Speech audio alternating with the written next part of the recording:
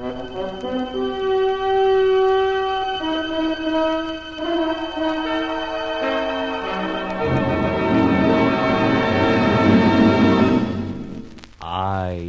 have been here. The Grey Goose, Adventures of a Modern Robin Hood.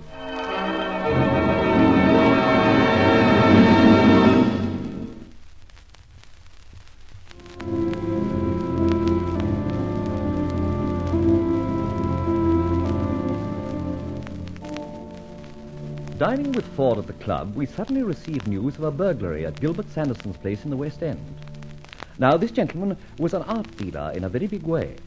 Incidentally, he was away on the continent and was, furthermore, one of Barbara's 40 thieves, and one she was urging me to strike at.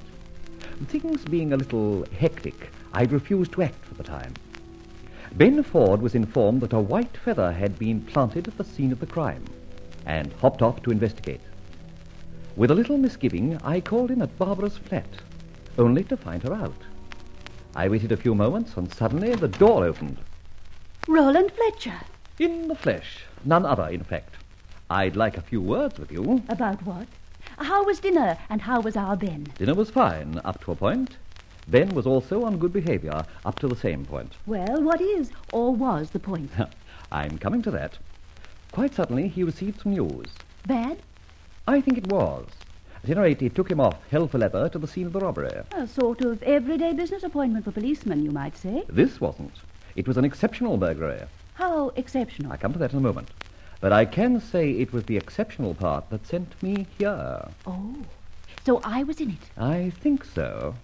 Now, cast your mind back an hour or two. You were going to spend a restful evening listening to the wireless, but you've been out and are wearing street clothes. All right, Sherlock. What is exceptional in street clothes for the out-of-doors girl? Nothing. And as a matter of fact, that black and white effect is charming. Thank you. Now, what's all this leading up to? All right. Earlier, you were a bit peeved, not to say angry, when I knocked back your suggestion that we investigate a certain picture dealer and art connoisseur. I certainly was. I intimated the time was not ripe, but you said it was, especially as our friend was in Paris. That's so. We were missing a golden opportunity of exploring the place. He must have left something there which might help us as regards my father. More than probably. But, as I said, we are on very thin ice with Ben Ford and can't, just at the moment, take too many risks. Well, so what? You, my little idiot, decided on a lone wolf adventure. What do you mean? I mean, Barbara, that what sent Ben Ford off on an ordinary burglary was the presence of a feather on the scene. But not a grey goose feather. No, my dear. A white feather from a swan.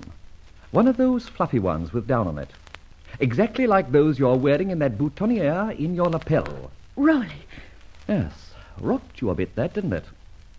I think if we examine that charming accessory, we'll find one has been plucked out and was for a time abiding in the townhouse of Mr. Gilbert Sanderson. You're too terribly clever. Sometimes I'm frightened of you. Oh, the whole thing's elementary.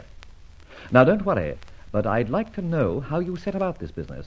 While you were out, I sneaked through the bookcase and borrowed your jemmies and things. My jemmies and things? God, such an unholy reference to my precious tools of trade is like alluding to Michelangelo's chisel as a crowbar. Well, at any rate, I borrowed them, and I was able to use them. All right. Now, for brass tacks.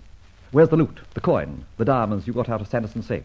Incidentally, I might remark, I rather resented that white feather. I was a bit of a fool to do that, but I was sore when I did it. At any rate, I apologize. Well, there's one saving grace about it. Ben Ford won't know what in the heck it means. By the way, give me that ornament from your lapel. Why? Why? Oh, why? Here, give it to me. Thanks. Oh, that trifle cost me 3 guineas, and you've set fire to it. Well, there's one blessing. Should you faint, these burning feathers will bring you round. Now, the evidence being destroyed, let me take a look at your ill-gotten gains. They're just outside in the lobby. Here, I'll get them. What on earth? No diamonds? No gold moidors or pieces of 8? No, canvases. Masterpieces. 20 of them in this roll. My sainted aunt! Utrillo, by Jove. Utrillo? Who's he? An artist of the French school. Walked in the footsteps of Cézanne and all that crowd. Oh, of course. Well, I'm glad I didn't waste my time. These ought to be worth a tidy little sum. Though I don't know how we're going to realize on them. That's all there was in the safe, I'm afraid. So you took them, packed them up, and returned here with them. That's right. And you thought this little escapade of yours might spoil Ebenezer Ford's evening. I rather hoped it might be a sock in the eye to you as well. How very right you were. Much and all, as I hate to admit it. Howsoever, there's an odd thing about you, Trillo, this painter Johnny. Odd? What do you mean, really? I think these scenes of streets and lanes and canals are marvellous. No argument on that account. But if you, Trillo, painted all the pictures attributed to him, then I fear he must have crammed 9 lives into one. America, for instance, is ablaze with forged Utrillos. Forged? Forged? These? Barbara, why the excitement? I just remembered something. About 6 months before all the trouble started, my father mentioned something about Sanderson having a young French artist in tow. He did? You're sure? Yes. And I remember Father saying that there was something mysterious about it all. It might be jumping to conclusions a little, but perhaps... And a very likely perhaps. Engaged in a really cheeky art fraud. Why not? After all, Gilbert Sanderson, for all his prestige as a dealer, wasn't above indulging in a shares fraud. Nor was he above letting Father take what you call the rap. Precisely. And these paintings, for all their beauty, could be forged Utrillos. Do you know who this young artist is? Oh, that's just it. I can't remember his name. What about your father? My father, in case you don't remember, is residing much against his wishes at a place called Dartmoor. What of it? There are visiting hours? Not for weeks yet. But his lawyers could see him, if the reason given was strong enough. Well, yes, I suppose so. Then, my pet, you'll get onto that first thing in the morning. I've a friend, old Isaac Wakely, who's an art expert, and he can be trusted to tell me the truth and still keep his mouth shut. Maybe we are really onto something. Then my solo effort wasn't such a bad idea after all? Magnificent as it turned out. But I'm still smarting over that white feather. Wonder what Inspector Ben's doing about it. You know, I should spank you. And, come to think of it, why not send for Ben to help?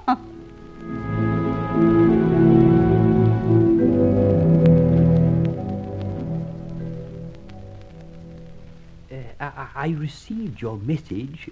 Let me tell you, sir, there's no need to apologize for the mask. After you returned my treasure to me last year, I know you only as a friend. Well then, Mr. Wakely, I shall proceed with the reason for this rather secret visit. This object here is a bundle of oil paintings of average size. I'd like to show them to you if you have time. Oh, by all means. Here, on the table. Thank you. As you'll see, I have 20 all told in the bundle. There we are. Yes. Utrillo, I think. So it seems to my average eye, Mr. Wakely. But I wonder if I might have your expert appraisal after closer examination. Oh, indeed. You'll pardon me if I don't reveal how they came into my hands. Understood. But 20 Utrillos? Why, you've a fortune on your hands. If they are genuine Utrillos. Ah. You're aware, I perceive, that the style of this very fine artist has been studied by many forgers? Yes, I am. And I've reason to suspect that they may be forgeries. Well, then, first of all, let me say this. Never before have I seen any one of these 20 canvases. No? Though I must admit, this canal is familiar, this terrace, this riverbank scene. Mm-hmm. So, therefore, on the score of subject matter, I would say, yes, these are Utrillos. However, I have had experience in detecting false Utrillos. The canvas, the brushstrokes, the varnish must all be considered. And now that I have one canvas, another canvas, under the magnifying glass, yes, I think I can safely say, yes, I... They're Utrillos? No. I mean, I agree with what you suspect. Yes, these are forgeries.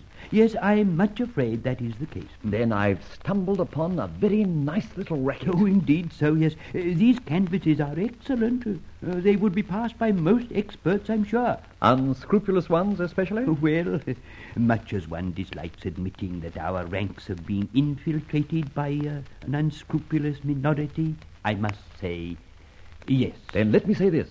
For God's willing, I'll be weeding out one of your unscrupulous colleagues. Thank you for your help, Mr. Wakely.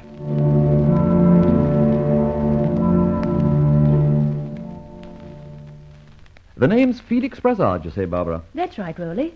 And according to the information passed on from Dad, he was occupying a studio in Chelsea. I have the address here in my handbag somewhere. Start rummaging for it on the way. On the way? Where to? Chelsea, to call upon this artist. But we can't just barge in on Mr. Brassard and say, "Do you forge Utrillos?" Oh, perish the thought. We'll be there to see if the gentleman will agree to painting a portrait of Mademoiselle, and if so, for what fee. Personally, I wouldn't touch you under 1,000 guineas. I suppose that is supposed to be a compliment. My dear, could I pay you anything but a compliment, even when spanking you? Yes, Roland Fletcher. About that threatened spanking. Another time. Come along now. It's no use, Rowley. We've rapped on the door dozens of times. He's not at home. It's strange, though. The milk bottle's still on the doorstep. Perhaps he goes out to imbibe in the dark hours of the night and stays out until midday. You know these artists. Yes. All the same, I think perhaps we should... What are you up to this time? Just getting one of Charlie Austin's bits of work into action. Oh. In other words, my jack-of-all-trades skeleton key. And I don't think we'll have much trouble with this one. There we are. Now, to swing the door ever so gently upon his hinges, and... Roy! Steady, my girl. He's lying in a pool of blood. Oh, what a ghastly scene.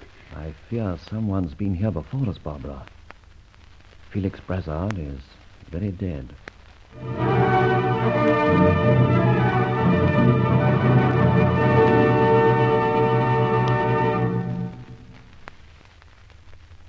Listen again when Roland Fletcher inquires into the strange circumstances surrounding the death of the young artist in the next episode of The Grey Goose.